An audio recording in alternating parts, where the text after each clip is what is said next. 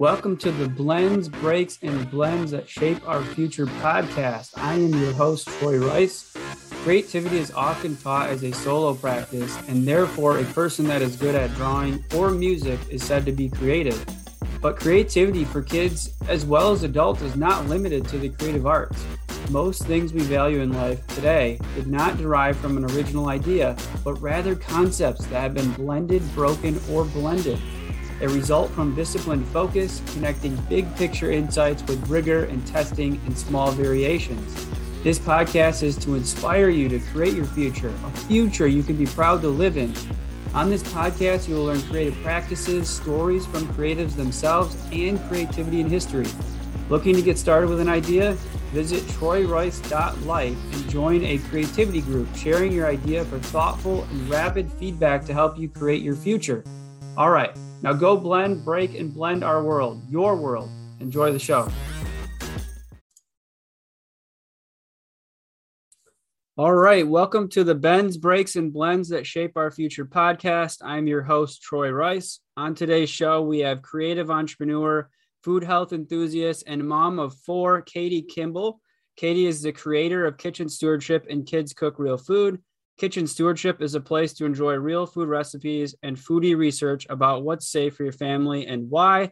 And Kids Cook Real Food teaches kids to cook, enabling their entire family to thrive while consuming healthy food and empowering kids to own their future health journey. Katie has been featured in many international viewed talk shows, local TV network shows, national podcasts, and magazines. Katie has given multiple TEDx talks, including teaching kids critical thinking skills. Picky eating isn't about the food, and the power of teaching kids to cook. Katie, welcome to the show. Thanks, Troy. I always feel like I should crawl under the desk when people read about me like that. Let's just stick with a mom of four who can't stop talking. You got it. I mean, I love that concept too. I know you and I share that with the kids, and so that works too. So let's dig right in. The first question we ask all of our guests is, what does creativity mean to you?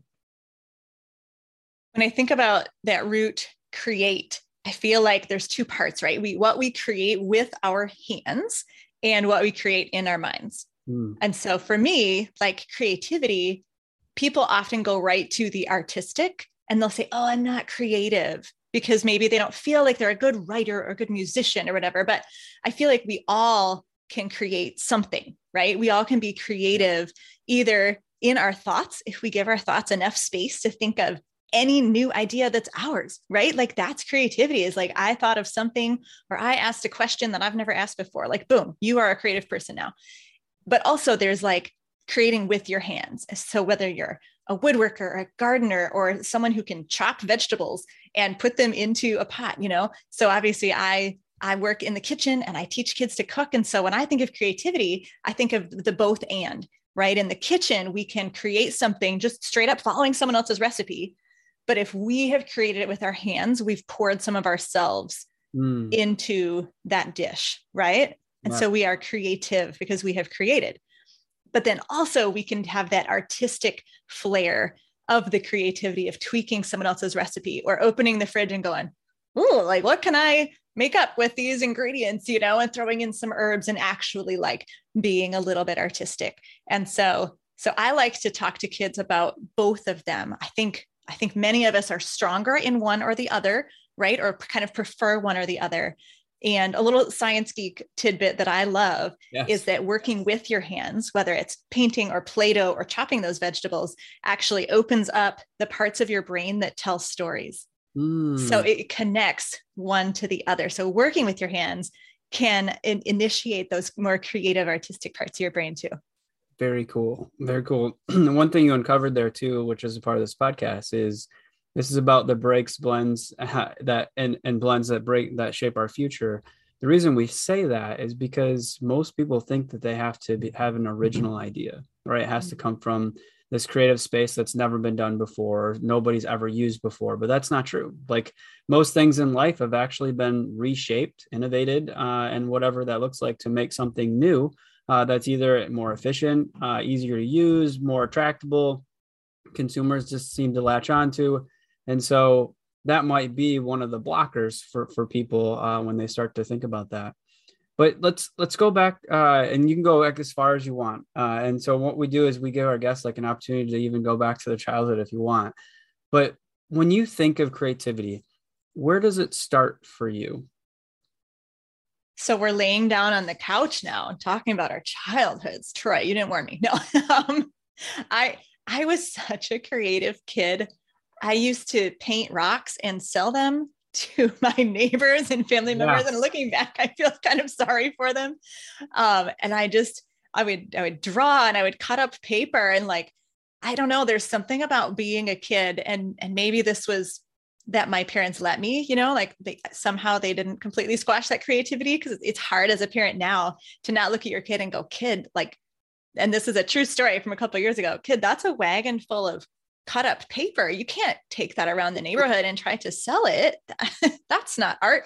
But who am I to judge someone else's cut up paper, right? So Yes. I think creativity is much less something that we have to find or that grows or that does start. It's like, it's completely in there.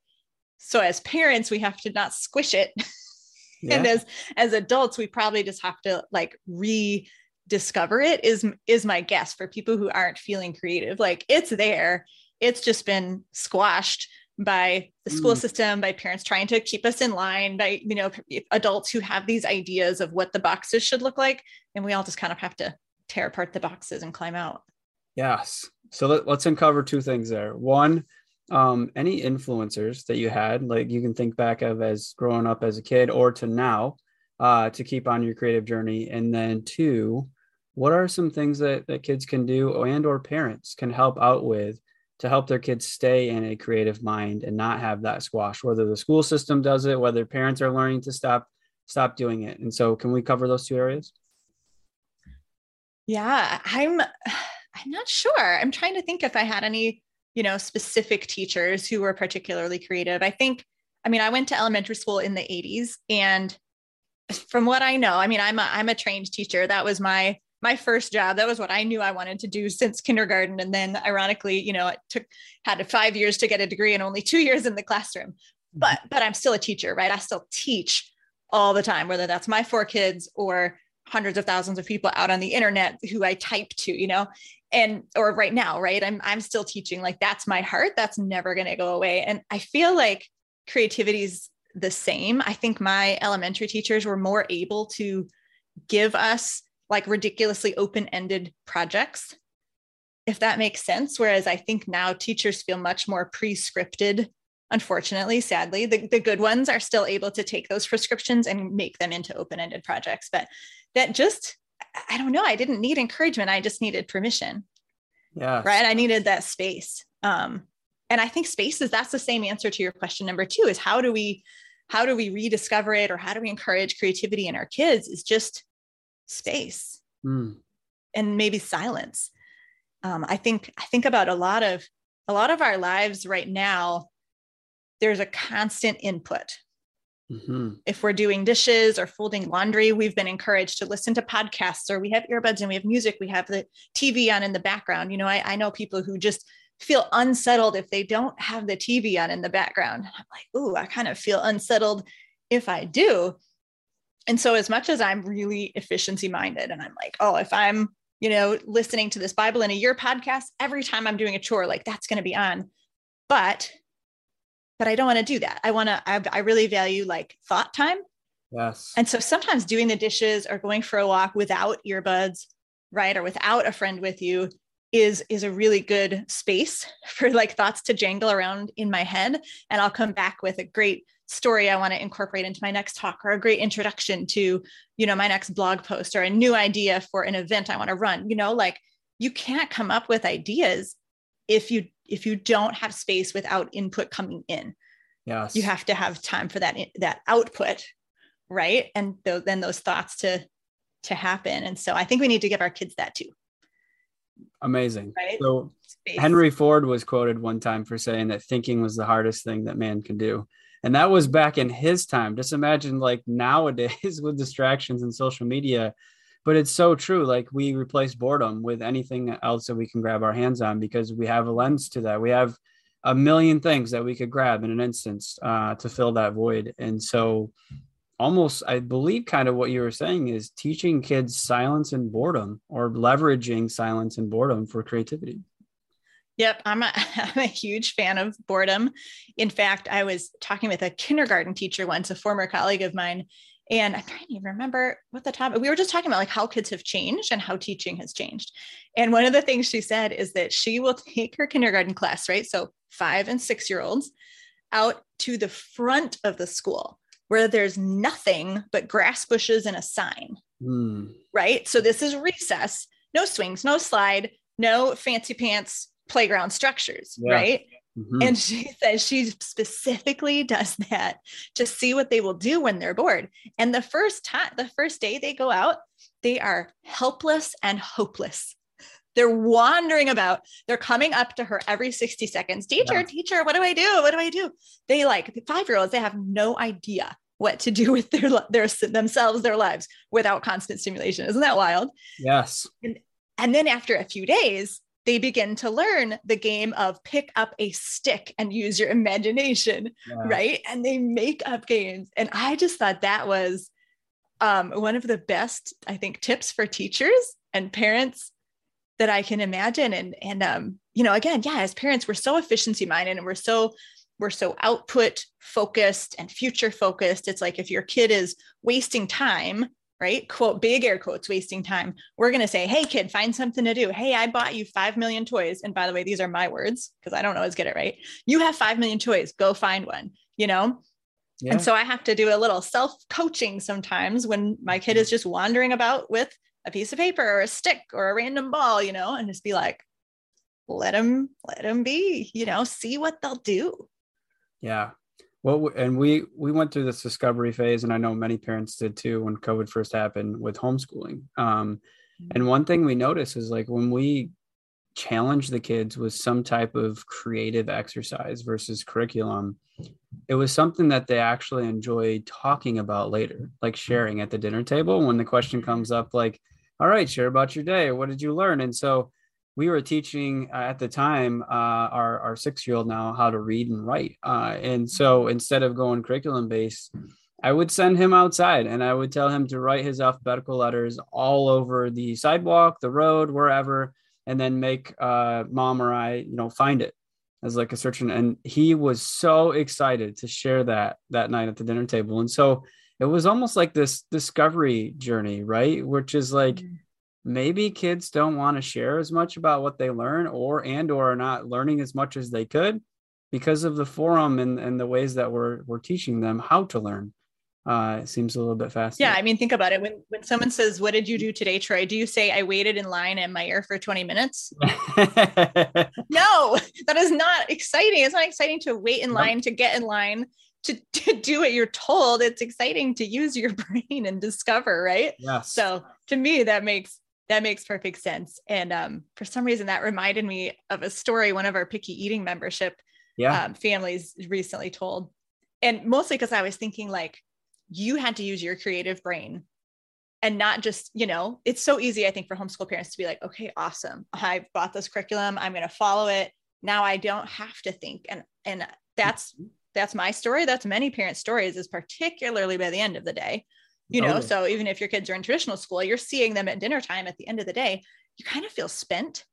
Mm-hmm. And when I coach parents, I say, I know you're exhausted at the end of the day. I know you don't feel like you have a scrap of creativity left, which is why sometimes we need that time more toward the beginning of the day, maybe to think about our parenting, right? And because if we're not creative in our parenting, we're probably missing opportunities, right? Yeah. We're probably missing opportunities. And so if we're exhausted, if we're completely exhausted and unwilling or unable to put in the effort, that's a bummer. Everybody loses. Anyway, this mom was telling the story of her very, very, very picky eater, very afraid of trying new foods. And she decided that for afternoon snack, they would all try dried mango together. And she gave everybody a Post-it and had them rate it. And you didn't have to eat it, because that's a huge piece of my program, is no pressure to eat. But she was like, whoever wants to taste it, like, let's do a little toast, a little cheers. And we can all like be the judges and rate it. And her very, very picky eater, actually, I think he just licked it. Like, he encountered it, right? He didn't actually eat it, which is fine. Like, that's still a massive step in the right direction for our kids who are so terrorized of food. But then at dinner, he went and got a Post-it and put it next to his plate so that he could be, the judge now of these new foods that were coming in front of him at dinner. And I thought I complimented her on her creativity because that was not an idea she got from me. It's a great idea. And I just said, that's what we got to do, is like, that's going to work for a couple of days. Then it's not going to work anymore because it's not new and novel. And we like have to continually innovate and be creative in our parenting, as I do and you do in our businesses too. Like, we have to keep coming up with new ideas. Yes. And that's a lasting memory, right? I mean, I can't tell you how many dinner tables I've sat at that I can't really recall and or were stressful or whatever it was. But when you create things like that, even if it lasts a day or two, it creates a memory. And you better believe that kid's going to come around and share it, especially if they're 6. Like, they're usually, the kids are like, yeah, Dad, remember that time a year ago when we did this at the dinner table? And it's like, it's crazy the things you remember, but absolutely. So I love that we're digging into parents' creativity and kids. And so can you share a little bit about yourself, like personal practices that you do to kind of stay in the creative space, and then maybe share 1 or 2 that you do with your own kids outside of any of the programs that you run with your companies? Yeah. I've never actually thought about like intentional creative exercises, I don't think, which is a little bit sad because, like I said, I am a teacher. It's more of just pieces of our day, I guess. Mm-hmm. I like asking my kids lots of questions. So I think that's important, to let their brains wander. And again, I come back to giving space and having some silence, having some, open-ended things that we're doing. What do I do for myself? Goodness. Again, I'm one of those people who's just so full of ideas that it's hard. It's like, I need to almost take like non-creative time and force myself to be an organized person. But I make a lot of collections of stories, where I'll write things down to try to remember them for later. I tend to look at life, especially now that I'm a writer and I'm a speaker. And so I'm constantly have these like 2 lenses on life. One is like, I'm just normal Katie. I'm going through my day. I'm assessing, my parenting. How are my kids doing? Right? Like the lens we all look. And then at the same time, I have like this second pair of glasses where I'm like getting up above and looking at it from the lens of others. How could I use this situation to teach someone something? Right? Or like, what's an analogy with this really funny story that just happened? Could I use that in some way to like connect with other people's creativity? Because we know that our brain works on stories. If you listen to a speaker or like you're at church and the sermon begins, if it starts with a story, you're not zoning out in the first 60 seconds. Yes. But if it starts with like the teaching, the lesson, like very rote, probably within 60 to 120 seconds, you're pulling your attention back and going, oops, I was just thinking about shopping, or like you're scattered. So that wasn't a very good answer, because I don't really have like exercises. It's more of a culture. I think that's part of our family culture, that we value creativity, complement it, and make space for it. Well, so as you were talking, so maybe it's not formal per se, as far as the regimen, but when you were talking, like I had this visual, like the glass lenses that you're talking about. Like I have like these 2 sets of lenses, and one of them is like my personal journey perspective of how I'm doing. And then the next one is the creative. How am I going to take what I've learned, either reflection of my personal, and then teach it? Because they say, what you teach it, you lock in memory. Right. Yeah. And so I almost just pictured like these 2 sets of lenses that you're operating on in every day. And I don't know if you're familiar with Jim Quick and his like limitless and speed reading memory stuff, but I mean, he often talks about that the best way to remember anything is to associate words with a story. So if you need to learn like 10 words, or you need to learn a concept, you build a story in your mind around that concept or those words, and you can remember it forever. And it's something that we don't teach in school, right? We don't teach kids how to learn, we teach them what to learn. And so it's fascinating. So you did uncover it. You just probably didn't feel like it was the standard formal approach. Right. Yeah. It's definitely informal. Yeah, no, that's good. Okay.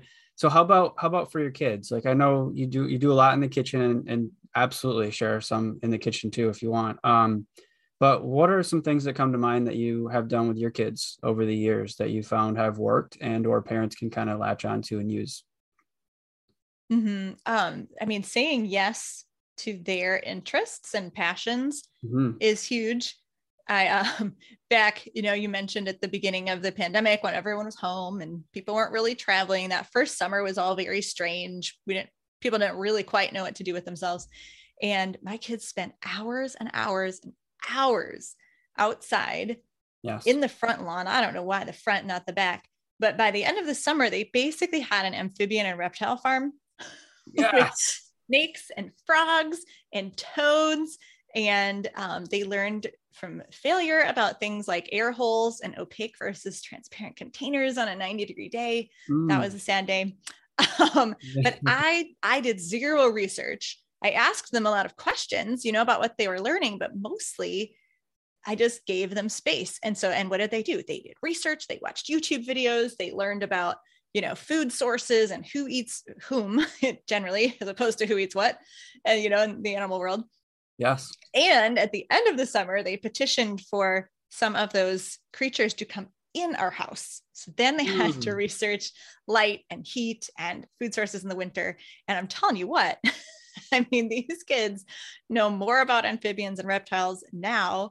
And I know that sounds like science and rote and learning, but I see it as creativity because they created their own curriculum, basically, right? Like it was not me generated. So anything that's self-generated comes back to, I think the definition of creativity is, you're creating something. So we now have 4 snakes, 2 toads, 1 gecko, and maybe some mealworm farm. I hope that's it.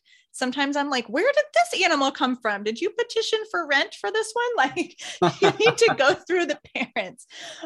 So it's been now this is almost 2 years later. We still have these creatures in our house, and it's like a whole neighborhood collaborative passion project.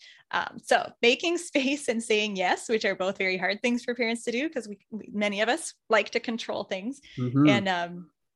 And and just kind of encouraging it too. Like that comes more in the kitchen where like I know what I'm doing and they don't know as much, although some of them are getting to be better cooks than me. But just like asking like, what seasonings do you want to use? How might you change this recipe? Okay, you didn't love dinner tonight. Do we change this recipe to make it better? Or what kind of recipe should we look up for tomorrow, kind of thing? Just giving them a little bit of agency, a little bit of choice, and sort of opening up that box of anything that's rote so that they see the potential that they can make changes. Yeah. And you're empowering them to be an intentional learner, right? Versus just absorbing the information. And you send them outside and they teach themselves about science. They're intentionally learning, like they want to be in that environment. They want to understand that. You said like they go and they search YouTube and they learn more. Like they tend to like it a lot more and retain a lot more if it's something they actually care about doing themselves versus somebody telling them that they should learn it. So that was so true. Powerful. Very cool.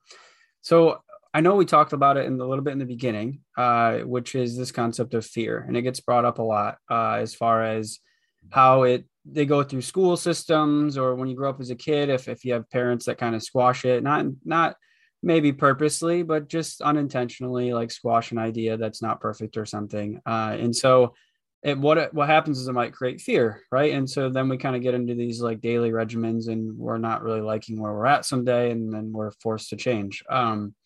So share a little bit about that from your perspective, like fear either you've experienced and you kind of persisted through, or even with your programs, like parents that are trying to get into this journey of working with a picky toddler or learning how to maneuver around a kitchen and feel comfortable in doing so. But where does fear come in for you, for somebody you work with? And what are some tips maybe to help people to kind of break through that and, create something? I think personally, I've always had, well, not always. I mean, kids don't care what other people think about them, right? And so the bigger your ideas and the bigger your actions, unfortunately, the faster you attract people who are overtly judging you. So that's my story for sure. Like I was a little bit of a, like, just, I don't know, super smart, super creative, very probably strange little child. But I didn't care, right? I just did all the things. And like I had friends, but as you get into elementary school and especially middle school, which is just like this horrible gauntlet of society, lots and lots of kids would overtly judge me and say words and treat me maybe differently because of a choice that I had made. And so there was definitely that feeling of being like beaten down, of being excluded, of being teased. And so that really, I think that really like hurts emotionally, like hurts the psyche. And unfortunately, a lot of people then like internalize that and shut down. Luckily, I think just my personality and the fact that my parents gave me a really safe and supportive and like loving environment, lots of compliments. And, you know, like my dad just thinks I can do no wrong. He's funny, like to an extreme probably, but it worked for me. Great. Instead of internalizing it and shutting down, I was able to just be like, well, these people are just whacked out. Like, I don't care what they think of me. I'm just going to like choose to be even weirder so that if they tease me for being weird, I'm like, yeah, I chose to be weird. Like, whatever, like you can't hurt me. So that was, you know, sort of, I'm definitely like a tumultuous junior high school years. And even college had moments. So I think it has, all of that has made me a little more tentative, a little more fearful than maybe I should be. I'm not the person who just like jumps off the cliff or who steps into big projects really quickly. So for me, that just made me move a little slower. So I like to sort of release my ideas in concentric circles, right? I have a new big idea and maybe I'm afraid of what other people will think, or I'm afraid it will fail. Like those are, I think, the two biggest fears in life, right? Is what do people think of me and what if it doesn't work? So I like to test it in closer circles first. So I like to bounce ideas off friends or my husband or even my kids, you know, especially if it's something for kids. What do you guys think? I like to bounce things off my team. Yeah. And then I'll go to like a mastermind of other colleagues and just like let them help me shave off the rough edges, right? And like improve before I send things out like to the whole world, at least big things that will take a lot of work, you know? And then on the other hand, sometimes like, I don't care what people think about me. I'm going to say whatever I want.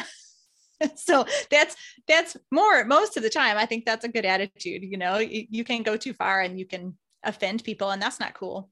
We got to think about others, but sure. So I guess that's sort of my up and down journey. As far as being fearful of failure, that's similar. I know in our family, we try to create a culture where failure is valued. Failure is seen as a step forward as opposed to a step backward. Yes. If that makes sense, right? So like, crud, that didn't work.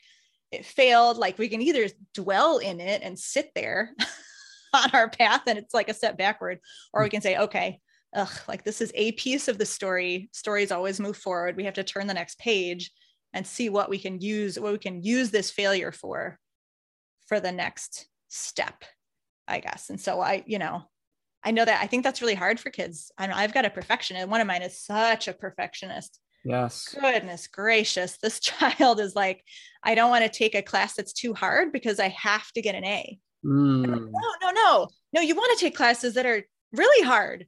Like it's not about getting an A and like diminishing what you do. So we're working, that's like in process right now. Like how do you turn a perfectionist into a recovering perfectionist? That's what I'm, again, I'm in the middle of. I don't know the answer. I can't teach that, but I do know that valuing failure is at the root of a lot of things. And it's not about not being fearful. It's about stepping through the fear and like letting the fear stay with you, but you have to keep moving. Yes. Amazing. And so, what I've often learned too about this is, especially for somebody that's a perfectionist, any task of constraint is a building block for somebody that's a perfectionist. In other words, like how many things can you give them, big or small, that have significant constraints in the beginning, where they have to just, no matter what, go through a little bit of struggle to get there. And finally they realize like the progress is what makes everything work, right? Not the perfection of something. And so we had, as a personal story, like we had Kellen, he's our inventive mind kid, but he loves taking like cardboard boxes and building things and then using duct tape or whatever. And he started off with this journey of building a vending machine out of cardboard. And the first time he did it, it didn't work, right? Like he was trying to push things through it, and he had this contraption that accepted, some type of form of payment or whatever, and it didn't work. And instead, I took a lot of pause. Like as a parent, I wanted to like give him the fix, right? I wanted to say, well, you should do this or do that. And I just stopped and I said, well, I think there's something that's probably not working. You probably have to just go back to your room and try again. And he didn't like that answer, right? He was looking for some solutions, but he came back with the second iteration, and then the third, and then the fourth, and then finally a fifth one that worked. And just the look on his face was just incredible, right? But it was the struggle to get there. And I think it's just a continuous practice of that. Like make your kids go through that journey, like that struggle, because when it becomes like the real world, like a business, and you're trying to grow something that maybe is tied to money or anything for your family, like it might feel a little bit more heavy, but if you build in a practice now, then you'll be able to kind of withstand that pain. Yeah. To applaud and experience the struggle. Yes. Huge. Very cool.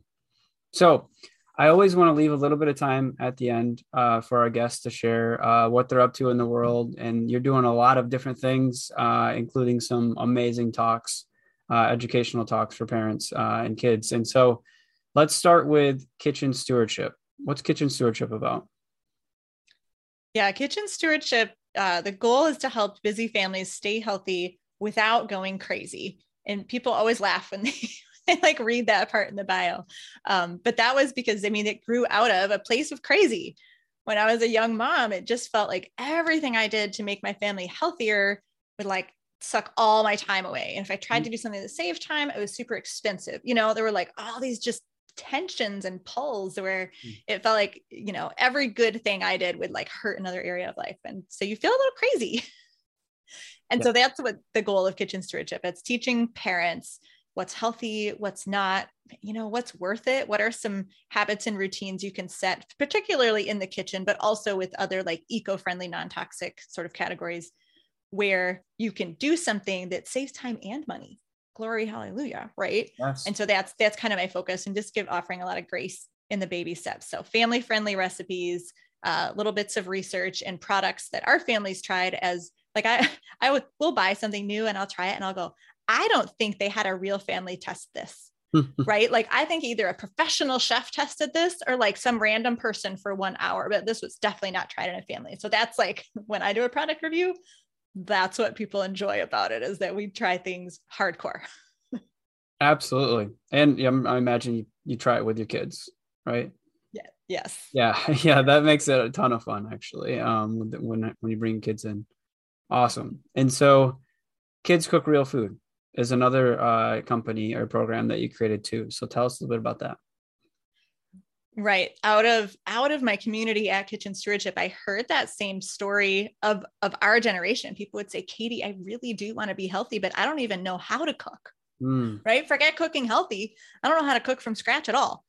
And yes. I realized kind of through watching even myself and realizing that others like weren't teaching our kids to cook either, because we're uncomfortable in the kitchen and we don't want to teach what we're still kind of learning ourselves.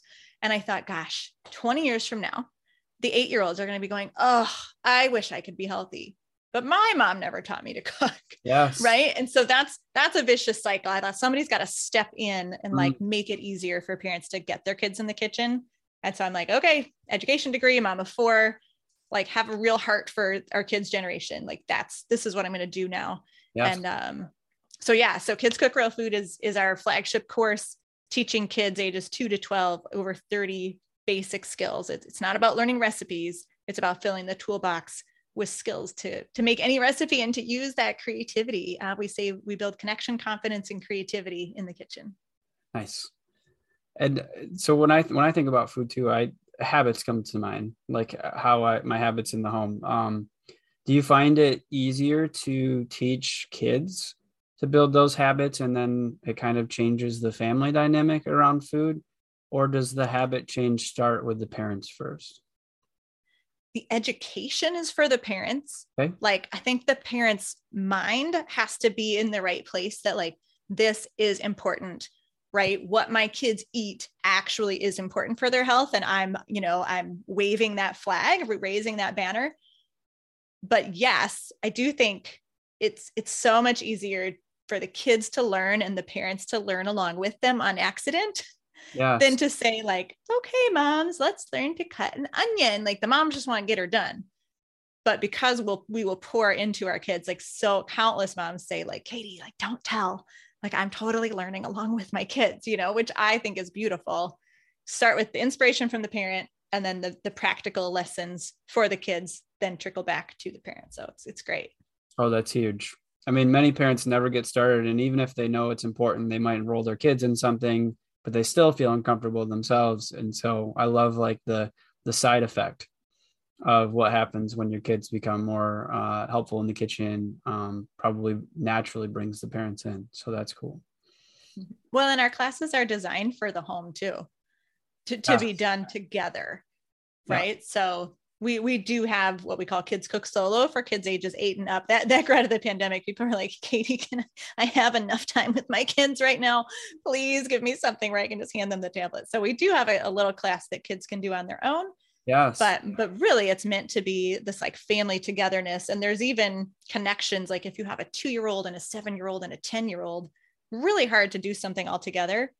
But as a mom of 4, I know that that's a need. And so we have the classes at the developmental levels for all 3, but then there's always a thread that ties them together on that day. The food that they make sort of combines to make one cohesive meal or snack. And so parents love that everybody can sort of be together doing their own thing, but all like, again, like in community, showing that family unity.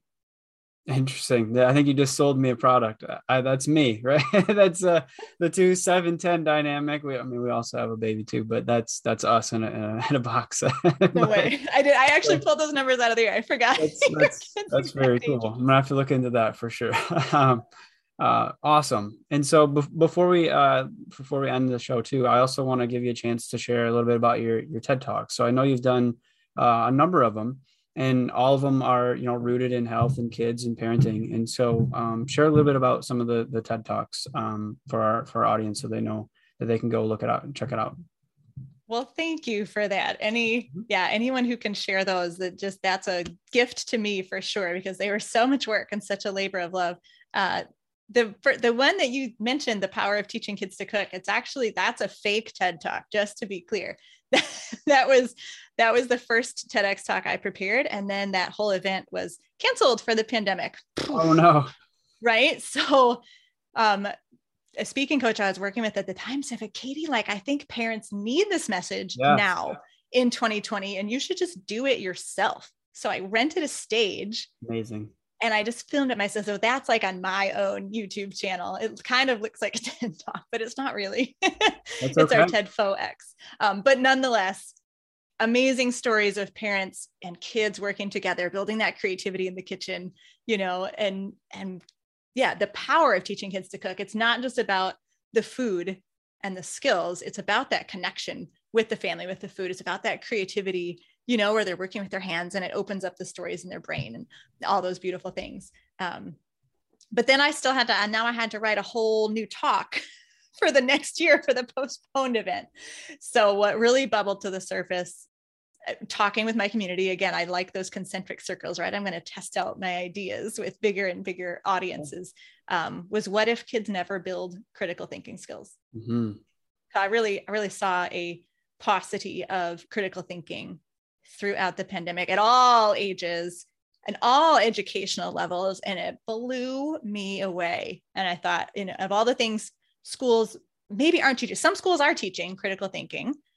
Praise be to God. Some schools are teaching creativity, but man, it just felt like such a need to have more critical thinkers. And my premise is kind of like, yes, the prefrontal cortex starts developing at age 11, stops developing at 25, but that doesn't mean that we don't teach critical thinking skills until age 11 or 12.